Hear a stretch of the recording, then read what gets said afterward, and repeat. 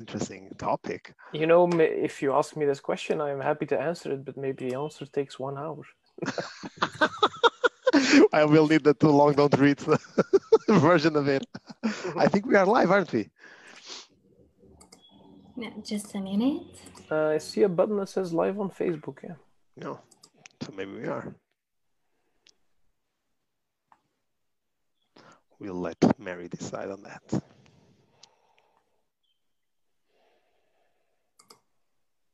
I'll start waving just in case. I've never watched something live on Facebook. No. Mary's So we are official live, and welcome to Scale Up Valley podcast. Today we have not just one unicorn, but 2 unicorns. So today's show is about scaling engineering with Pedro, engineering director at Talkdesk, and Stan, co-founder and CTO at Colibra. Okay, thank you so much, Pedro. Please kick off the show, and thank you. If this sounds interesting, stay here until the end. Exactly. Thank you so much, Mary, for the introductions, and also very important. This is not the first session of our podcast, so all know scaleupvalley.com. So if it is your first time here, so it's the place to be if you want to learn with people that are doing it or they have done it in the past, of kind of having the ability to actually to create a startup and to bring to this stage of scaling up. And obviously we have a lot of shows, so we talk about product, marketing, talent. Today's session is about engineering, and to talk a little bit about engineering, and also obviously all the bits and bobs of scaling up. We have Stan with us from Colibra. So Stan is based in Belgium, although he lived previously in New York. I'm assuming that because obviously of starting up Colibra, and in startup life, we really need to go where you need to be in order to make sure that you're successful. Stan, we took a look to your career path. You're a founder, which is, I think it's pretty much the first time we have someone that was kind of one of the creators of the company that we are having in this show. So that's amazing. So tell us, you're the CTO of the company. You were previously the COO, so you're a co-founder. So tell me a little bit more about the responsibilities that you have at Colibra. That I imagine they are quite a lot. Yeah, and they varied. Thanks, Pedro, and thanks for hosting this event. Yeah, if I look at Colibra, the founding of it, and my responsibilities, you have to understand it's been 11 years now, right? So we've started the company in 2008. June 2008, so now we are June 2019, so that's 11 years, right? Absolutely. Yeah, and honestly, I think in 11 years, so many things change, of course, especially in technology. The last couple of years have been crazy in the market and in general, and in our company as well. But I think we have at least another decade of work to do with Colibra, because data is so important, and organizations are just struggling to really manage it as an asset. Most of the time is still spent by business analysts and data scientists and whatever. It's still spent on searching for the data that the company has. Now, my responsibility, so as you mentioned, I shifted a little bit, or my title shifted. Mm-hmm. So in the beginning, when we started the company, we were 4 people, so 4 founders. And to a large degree, we didn't know what we were doing, right? We were very young, studying and doing PhD in the university, and then we started an enterprise software company essentially. So we can imagine how many things we had to learn along the way, and honestly, that still continues. But specifically about my responsibilities, because the other founders had other ones. So for 2008 to 2014, I think, the first period of Colibra, my title was the Chief Operating Officer. And then after that, my title was the Chief Technology Officer. So as a Chief Operating Officer, in the first year, everybody's coding. Everybody's no matter what. Right? Everybody's doing everything. But then as soon as you start to get a little bit of traction in the market, we get a first customer, a second customer, so you're doubling, right? Yeah. Things start changing, and slowly some, responsibilities start to shape. So for me, my COO role was very field focused, in the sense that I was responsible for all of the pre-sales, so technical sales, doing proof of concepts, demos, that sort of stuff, with very early software. So you can imagine what that looks like. And then I was also responsible for post-sales, which is, professional services, the implementation at the customer after the customer has become a customer. And again, these two are easy to combine in the beginning because you have no customers when you start. So there's no implementations needed yet. But then, we have one, and so on. And then I also had the responsibility for partnerships. So, connections to other technology companies, but also, Collibra, we're very much in a bigger ecosystem. We have our software and we have some of our own professional services, but we cannot do everything ourselves. Our market is global, our companies are large. So typically they require strong, big project teams, oftentimes across the world. So we work together with the smallest boutique consulting firms who do, for example, strategy consulting and information management or data governance or something like this. And then we have partnerships all the way to the biggest, the Big Four and the Accentures and so on of the world. So Collibra's partner system is all of those. And again, in those early years, for them to be a partner means you're just meeting them from time to time. You're not really necessarily doing a lot of business together yet. But then what happened for me, that my role shifted. So as you said in the beginning, I was in New York for 4 years, 2014 to 2018. And this is all about going where you need to be, right? And for us, we're a Belgian company. We started in Belgium. So, we tried to do some business in Europe at first. But when you look at the market of the US, it's one big unified market. Yes, absolutely. The fragmentation in Europe, it just makes it harder. And we started seeing attraction in the US, and we realized, okay, we'll probably be able to better tackle that market when we actually have a physical presence, because everybody's always asking, right, where is your office and so on. Exactly. Yeah. And then personally, I was traveling so much that after 5 years, my wife was saying, this doesn't work. So also personally, it was better for me to move, because then, there would be less travel. Yeah. Because if you travel in the US, it's easier, right? Yes. So I moved into the US, and it was a very difficult year because there were 0 people there, and then I came, and then, we found 2, one pre-sales, one sales, and then we had 3 people there. Now there's probably 120 people in the US. And it was hard because we had to build everything up there. But at the same time, we had to find people who knew what they were doing. Yes. So we found somebody, I found somebody to take over my responsibilities for pre-sales, for professionals, for post-sales, and for alliances. And I had nothing left. So I'm like, okay, this is good. My work here is done. Job well done. But of course, you're always trying to figure out, how can I help with the business? So then my role shifted to CTO. And under the CTO role, there's really different frameworks, right? And we can talk about that for a bit. But inside Collibra, the responsibilities became, and again, many of these I had to build up again, right? I had to build up the teams. So the biggest priority was the product responsibility, which is things like product management and the roadmap, user experience, a number of other things. There was research and education, right? Because we're a very new market. So our customers have a lot of learning to do. I see. You need to scale that up. We had a marketplace, right? Because of the ecosystem. And then technology partnerships. For example, now we have technology partnerships with large companies like Tableau or AWS and many others, of course, also smaller ones. These are all part of my responsibility since, let's say, end of 2014. Oh.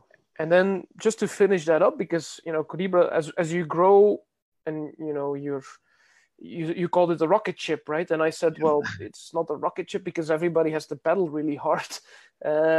So when you grow, the company changes a lot. And in the last, let's say, 6 months or so, we had some management updates also at Collibra. So we hired a chief product officer, a very seasoned Jim, a very seasoned, very experienced, very smart and knowledgeable person to take over my responsibilities on the product side. And we also hired an SVP of engineering.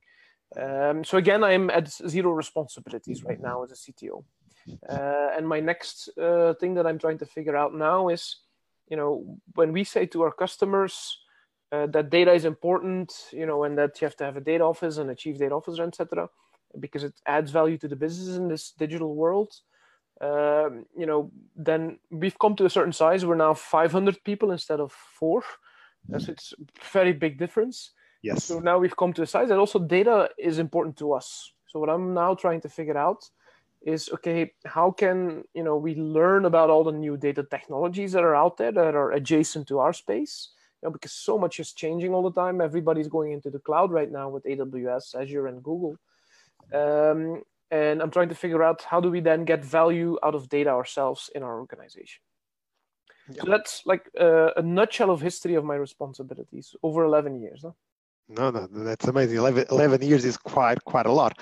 And if I may add, one thing that actually kind of stands out, definitely, is that, so you created the company when, I don't know if everyone that's listening to us realizes that, but it was during the crisis in Europe, right? So it was not easy. So I think that companies were struggling, even countries and all of that.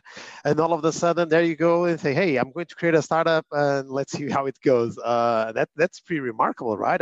And even more important, being in Europe, right? When we kind of start understanding that, just like you said, in the US, it's much easier to start than in Europe, right? Yeah, it's... we did start in the crisis, and there are definitely differences between Europe and the US. The crisis, I think, like I said, we didn't really know anything. We were not very experienced in starting something or building a company. So you would think it's hard to start at the crisis, but actually, when you're starting something, starting in the crisis is easy, because it's not as if there is no more money being spent, right? And it really makes you have to focus a lot harder, because the money that is being spent is spent on things that are really necessary. Yeah. So it's in from my experience, maybe I'm biased, but it was a good time for us to start, especially because 2012, as a consequence of the crisis, the BIS, the Bank of International Settlements, created a regulation called BCBS 239 that sort of mandated that the big banks, the globally systematically important banks, had to have a chief data officer, which also happened to be our prime target audience. So in a way, the crisis created 4 years later the business driver that became a very important part of the initial growth of our business. Of course, now we do more, right? We cover both. And with respect to starting in Europe versus in the US,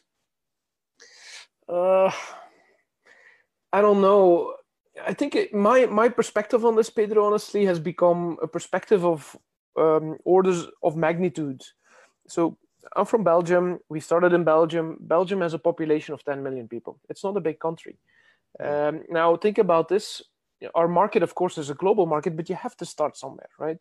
So if you have a market of 10 million people, okay, but then you have Europe, which is supposed to be 300, 400 million, right? And then you have the US, which is also 300-400 million people. So imagine that you're building something and you can sell it to all the people in Belgium, or you can sell it to all the people in the US. That's an order of magnitude difference. And that determines, the scale you can achieve. You can never achieve the same scale in Belgium as in the US, because you're starting in a very different context. Of course, you can move to the US.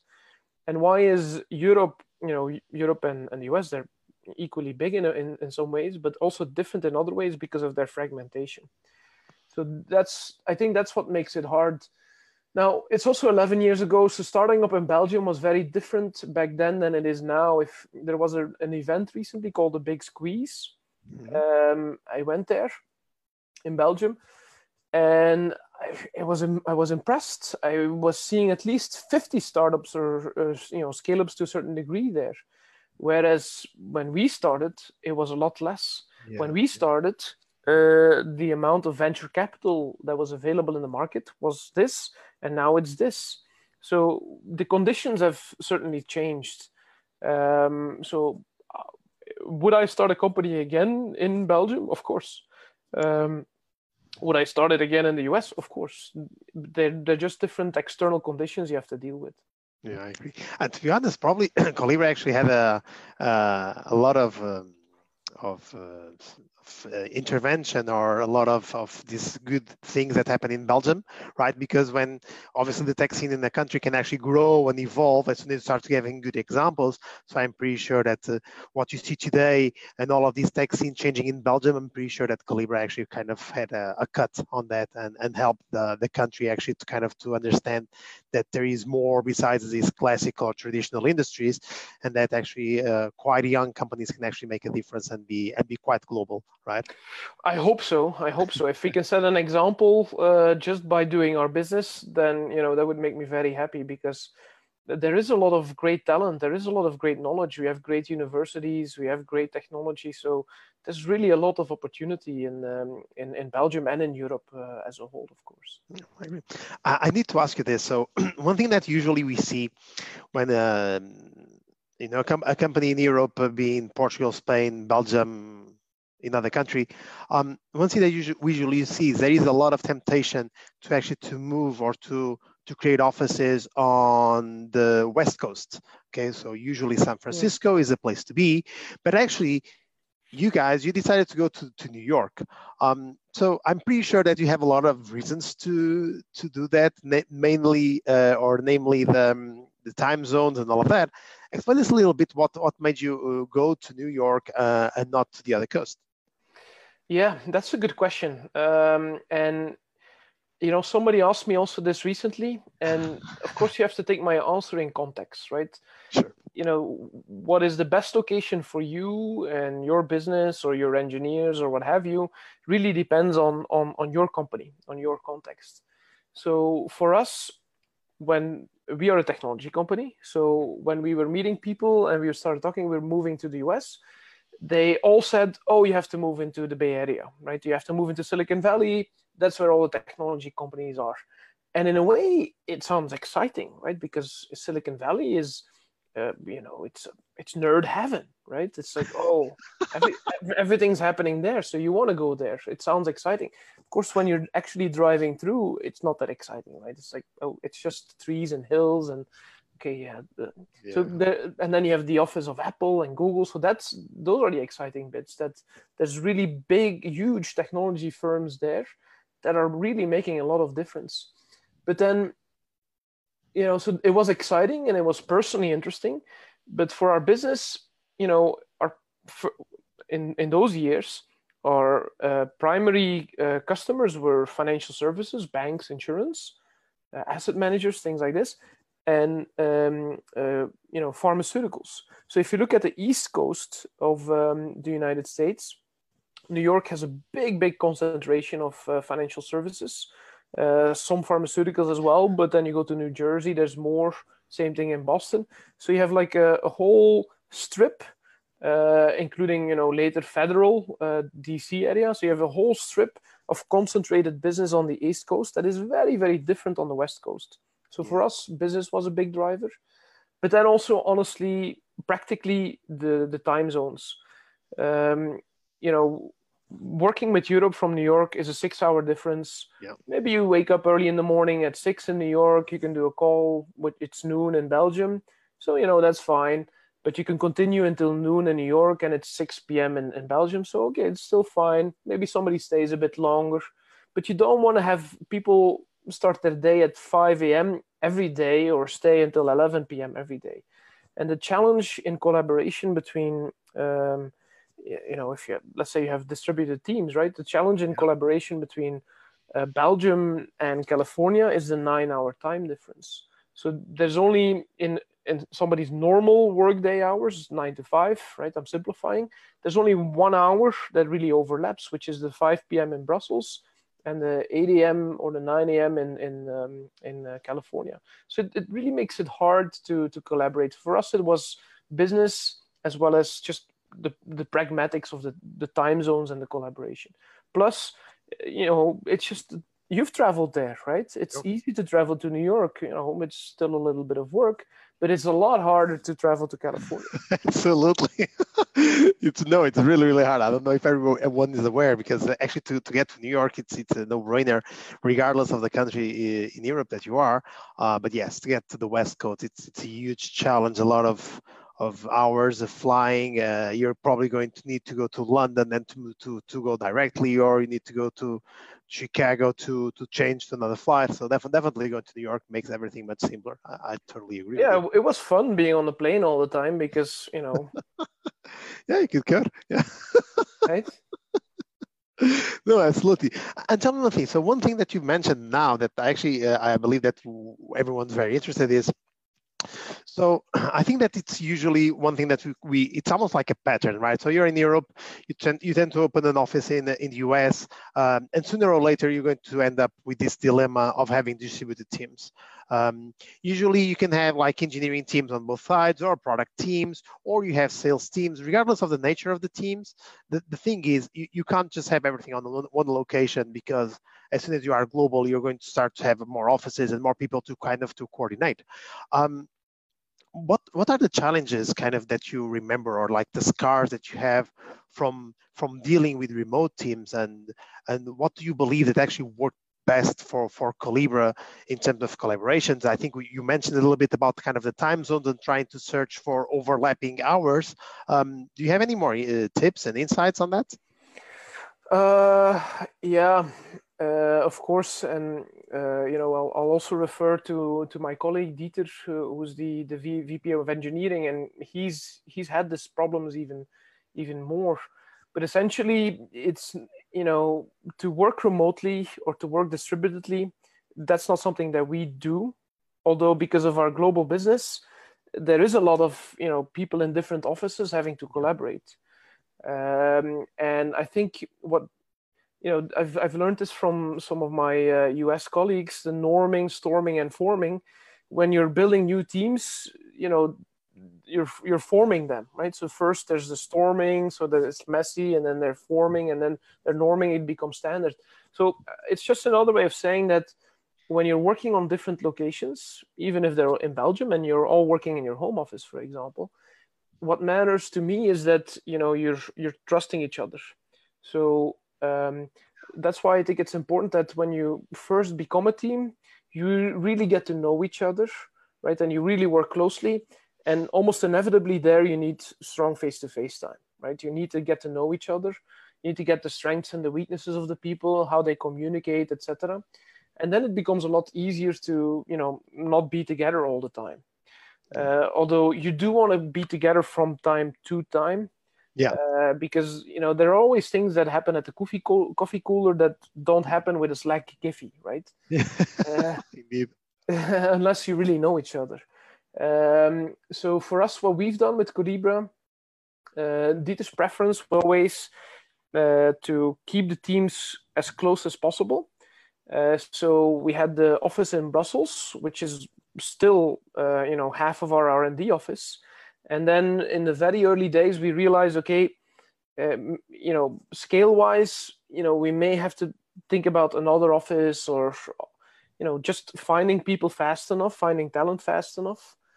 So we at first started outsourcing, nearshoring, whatever you call it, into Poland, in Wrocław. So this is 7-8 years ago. You know how it goes. You start with one person, and then two, and so on. And then after a few years, we had so many people there that we actually turned it into an office. All the people became part of Collibra, and they actually have the coolest office in Wrocław.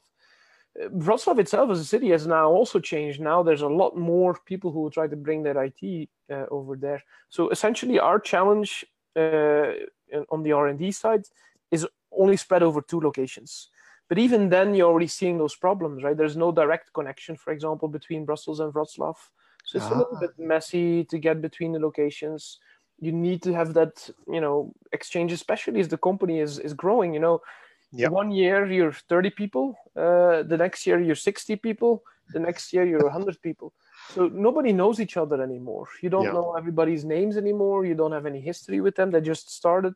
They're new faces. So that really makes it hard, and it takes time to manage that. So that was our choice to how we worked. We may open up a third office at some point in time, or a third engineering, or change to more fragmented engineering. Mm-hmm. But then you start to notice that, and Dieter was explaining that it's also tied to how the software is architected together, right? So because we built out our product to a certain degree, parts of it are more like a monolith, and then it's very hard to say, okay, spread teams all over the world, because they're all working on the same monolith. So we're going through some re-architecture now, where we're saying, okay, let's take this piece out, let's put it there, let's take this piece out, put it there. So they're more loosely coupled in some way.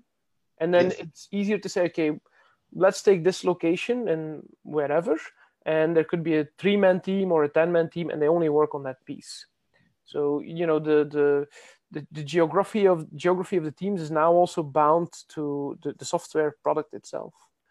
No, absolutely. I think that actually, if I'm not mistaken, it's called the Conway's Law. That pretty much, kind of the architecture kind of almost shapes the company, and the other way around, and the company kind of, the way that you structure a team is going to shape the architecture of your system. So actually, for distributed teams, it's something that obviously allows you to leverage a lot on this thing of kind of creating small pieces of systems that all of them combined, loosely coupled, just like you said, can actually deliver value to the customers. One thing that you just mentioned, and actually it kind of I can relate a lot to that. You mentioned change. You mentioned change quite a lot on your previous answer. And let's face it, right? Colibri is already a big company, a unicorn, right? Is it fair to say that change is the only constant in the life of a scale-up? What's your take on that? Well, it's not the only constant. There's many other constants, but it's definitely true. It's always out there. Just think about this, right? And I forget the exact numbers, so some of the numbers that I'm saying are slightly wrong. For example, now we're 500 people. Like you said, we're not a small company anymore, because when you're 500 people, you need the organizational structure, some management hierarchy, some policy, some process. That's very similar to a 2,000-man company, right? There's not a lot of difference there anymore. But essentially, 1 year ago, let's say we were 350 people, right? The year before, we were 150 people. The first year in New York, 2014, I think when we did our team event, because we were growing so fast, we always took the whole company together in a team event. Mm-hmm. And in 2014, that was in Las Vegas. And I think the people that assembled there, we were 80 or 90 people. So you have to imagine that you're adding all these people in short time, while you're trying to figure out how to organize for all of this and plan for all the growth. So the change is inevitable. It's almost there. I would even argue, Pedro, if you don't plan for this change, and if you're not mentally capable for this change, maybe sometimes even physically capable for this change, because there's a lot of moving parts, you will limit the growth of yourself, your team, and your organization.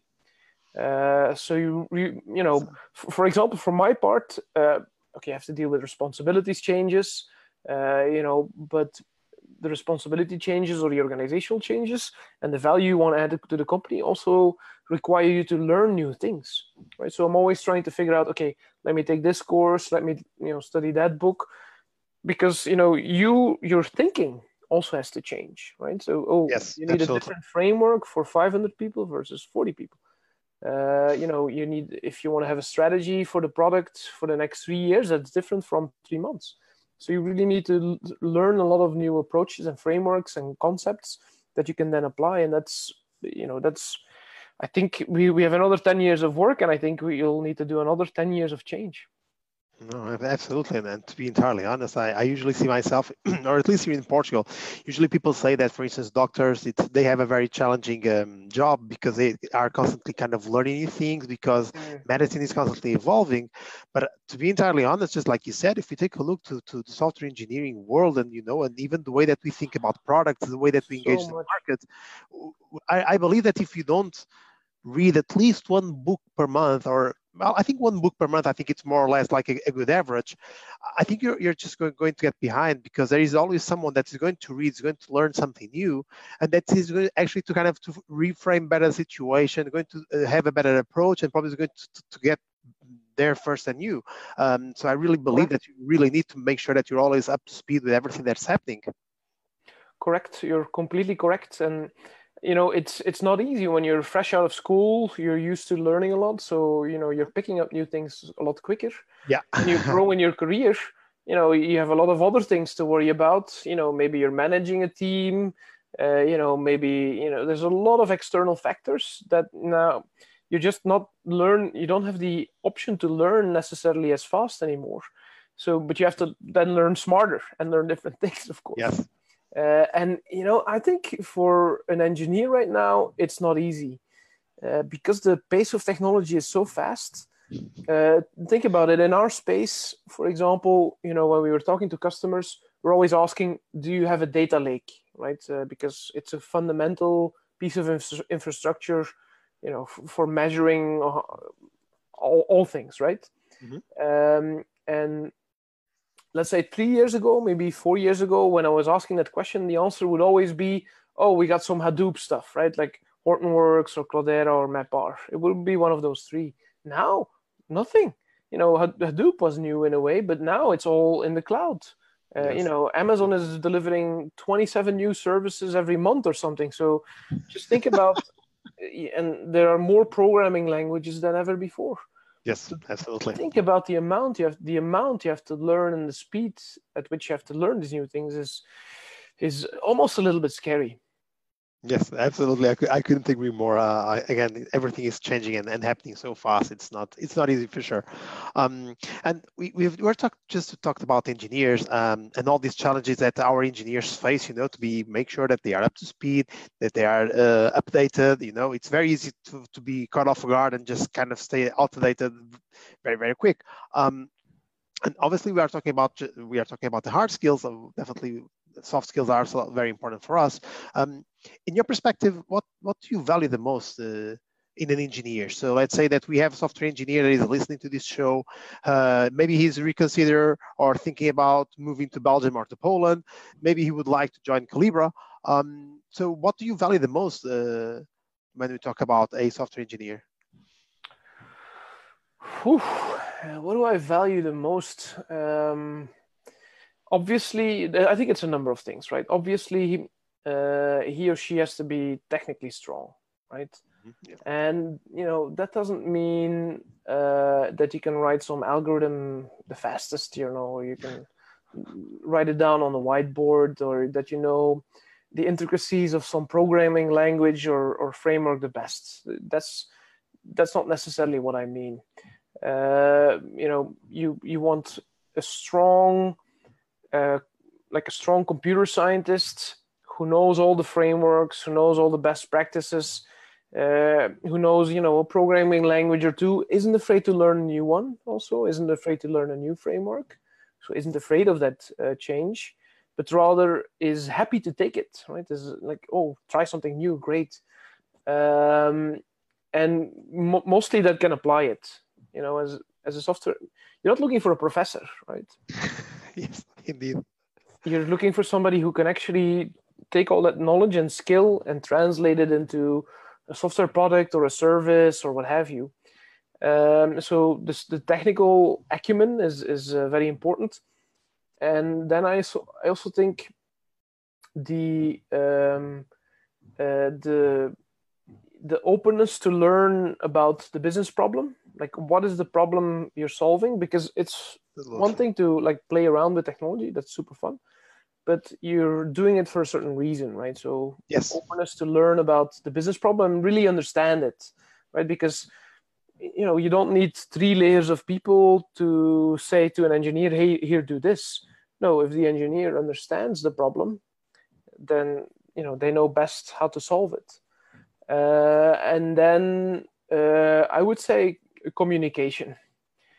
Communication. So there's, you do have lone wolf developers who can do magic things, right? Yeah. Maybe contributing to the kernel, or figuring out the next crypto algorithm, or some kind of encryption. It's very specialized things. But in general, when you're talking about regular most engineering, it's teamwork, right?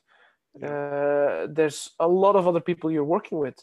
For example, in our company, we have front-end engineers, back-end engineers, we have QA people, we have documentation writers, we have product owners, which is a relatively new role. We have product managers, you have the people from support, and that's only in the R&D group that I'm speaking now. So there's a lot of other roles in the company, and you just have to be able to work with them and communicate with them. So I think that communication, that collaboration is a third. So technical acumen, the willingness to understand and internalize the business problem, and then the communication and collaboration. These are 3 things that I would find most important.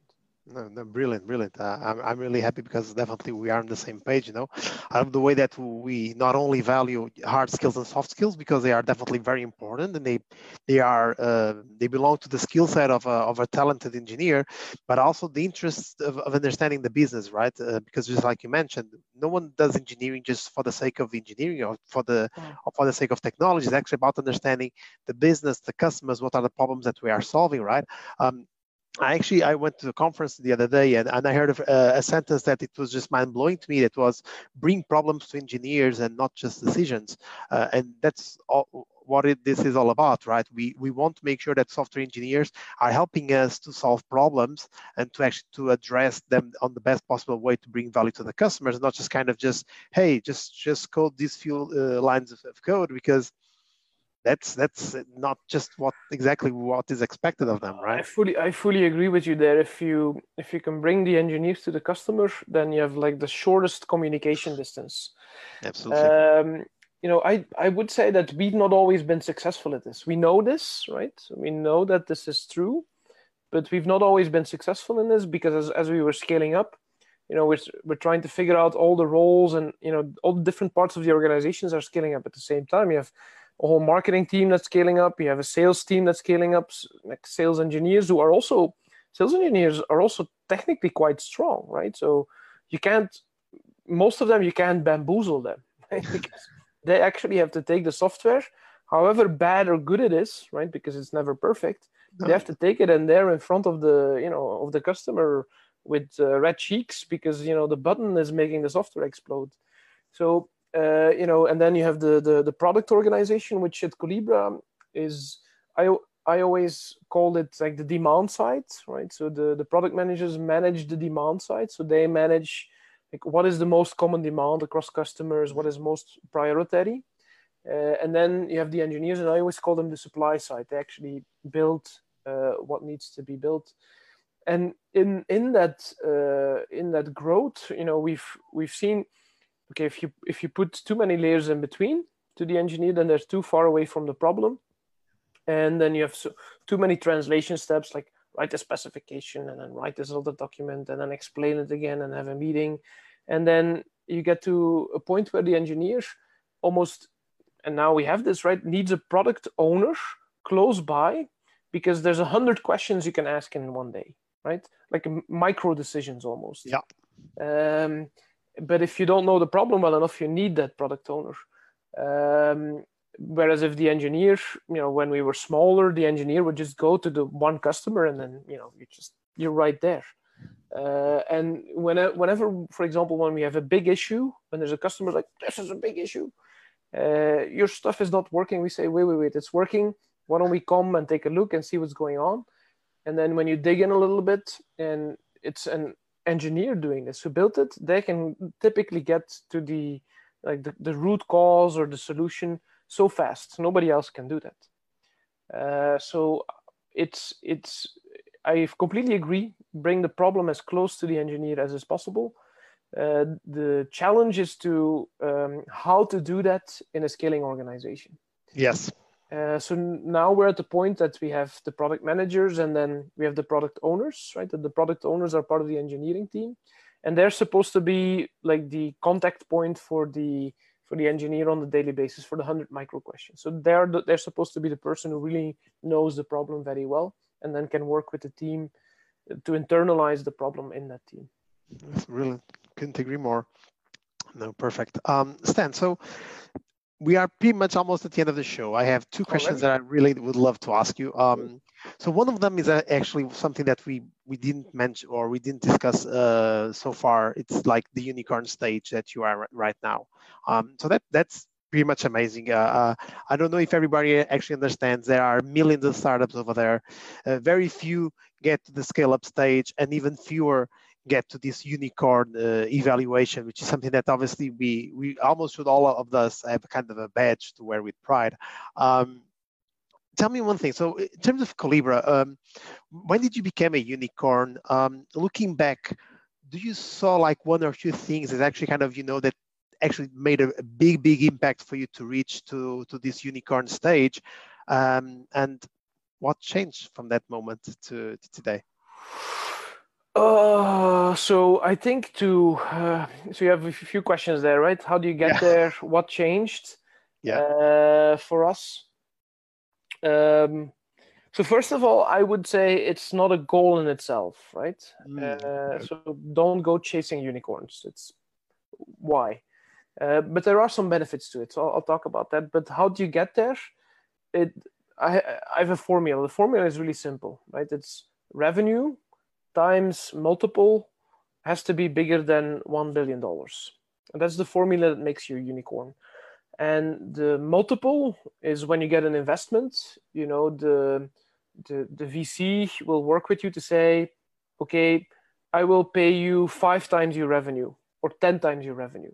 And now there are crazy multiples, right? The Ubers and everything, you're talking about 60 and above.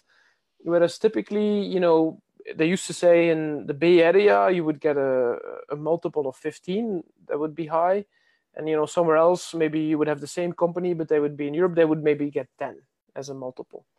But, the multiple you get is part negotiation, right? Because you're dealing with the VC. So you're negotiating and you say, no, it's 15. And he says, no, it's 13.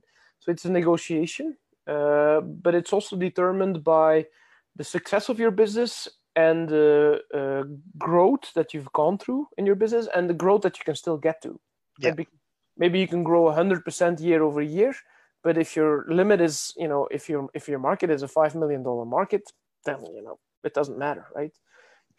So for us, we have a recurring revenue model, and a recurring revenue model is of course better to make success at the customer because you're more focused at it. But it's also better for your multiple. So how to become a multiple is just focus on the business. Right? Focus on the business. Focus on a business that is high growth, that has a great total addressable market, and that you can execute on to actually get. Right? That's how you become a unicorn. Somebody still has to give you money, right? So in our case, we were very happy to have Capital G, Google, come to us and say, this was earlier in the year. At the beginning of the year, it's like, here's money. We want to give you this money. Like, okay, thank you. Because Google, they are really the data company. They know everything. Mm-hmm. Because the dossier they had on us, the file, I was looking through this file. It was only 10 pages, and they have a 20-page or 30-page document as well that we can look at. But I was looking through it, and I was like, how do they know all this stuff about us? It's amazing how much they knew about us. So we're happy that the investment from Capital G, because that's not Google. Capital G is the scale-up arm of Alphabet, mm-hmm. and Alphabet is the mother company for Google. Yep. But it's the Google engineers who said, oh, look at Collibra. So, we're very happy with that support from Google. There's also a natural match with their strength in AI and whatever. Right? So we're very happy with it. And it also gave us the unicorn status. So, I always find it a little bit silly, honestly. I cannot wear it, but I bought this latex unicorn mask. Thank you for that. I would put it on, but my colleague Fleur from marketing said, don't do this then. It is not allowed, so I'm not doing it. So it's a bit silly, but it's a status symbol in a way, right? Yeah. But what I liked about it is that before we were a unicorn, we were not known in Belgium. Now we are. So Wow. What the unicorn status has given us, and this is not only true for Belgium, of course, but globally, it has given us a much bigger visibility, much broader exposure. Yeah. And, that is good for business. So what else did it change? Well, it makes your company more visible, so it makes you more attractive, right? If we were talking about hiring of people or engineers, for example, if they can work for a well-known name or a unicorn name, that's a lot more intriguing than working for a company that nobody has ever heard of. So it does help with a number of things, and in that sense, I'm happy. I'm definitely happy about it. Great. Love that answer. So I feel that we could actually go with this on for more 2 hours or 3. This show has been pretty much amazing. I think definitely one of the best that we had so far. I really like to close the session with the same old question that I believe that actually brings a lot of value to everyone that is listening to us, and that is, if you only had one advice that you could give to any startup that would like to to grow and to somehow aim to get to just one, like the biggest one that you could give, to get to aim, say, hey, wow, I would love to get to the stage where Collibra is right now. You could only give one to them. Which advice would that be? Whew, that's a trick question. Yeah, no, sorry for that. One. Just one. There are so many things. I know. It's going to sound very high level, right? It's going to sound very high level, but you need to know it takes time, right? Getting to a certain stage of business takes time. Nothing happens in 6 months. Everybody's always like, oh, the overnight success that took 10 years, right? So it always takes time. So look at a 3 to 5 year window, right? That's a reasonable time frame. And look at what you think is happening in that 3 to 5 year time frame, what you think you can realize in that time frame, both technically as well as commercially, the whole 9 yards. Mm-hmm. So what can you get done? And what is your vision for that time frame as to what people will need, right? What is the need and the evolution of the need? Ideally, there's a growth in the need, right? That is going to happen over the next 3 to 5 years, and then build and sell that, right? So identify a need, have a vision around the need, and build and sell that. Let me give some other context to this. I think it's a quote from Jeff Bezos, and he says, don't build for what's changing, but build for what's going to be the same for the next 10 years. Right? Because you know that this is going to be a constant need, so this is going to be a great opportunity to build and sell that. If we take another example, just to stay in the same light, so in the next 3 to 5 years, what do I expect? I expect that the cloud is going to commoditize data management, right? So why? Because Microsoft and Google and AWS, they're all battling each other for dominance to be like the operating system for the web. Yeah. So they're like, oh, all the developers build on me, right? So for the next 3 to 5 years, this is what's going to happen. And then if you see this ahead of you, so this is what's happening, and then you can sort of figure out, well, what will Microsoft do, and what will Amazon do, and what gaps are they leaving, and what breadcrumbs can I pick up? And then you can say, okay, these breadcrumbs are out there. Well, I think I can actually pick up these 3 because I have the technical skills, I have the go-to-market skills. Maybe I can find a team that's interested in it, etc., etc. So that's that's the one advice that I would give. See what's happening the next 3-5 years, what's your vision around it, and then build and sell that. Mind-blowing. Thank you so much. Yeah, absolutely. Mary, I think that's it. I'm passing the ball back to you. Wow, such an awesome show. Was so much learning. Yeah, Wow. Absolutely. One of the best, definitely. So if you like this show, press the button like below. You can watch this and more at scaleupvalley.com, and it's also available on SoundCloud, iTunes, and Spotify. So thank you for the unicorn power today, and hope to see you soon. Goodbye. Thank you, Mary. Have a Thank you, great Pedro. day. Thank Bye-bye. you, Thank you so Sam. much. Thank you, Pedro. Bye. Thank you all. Bye.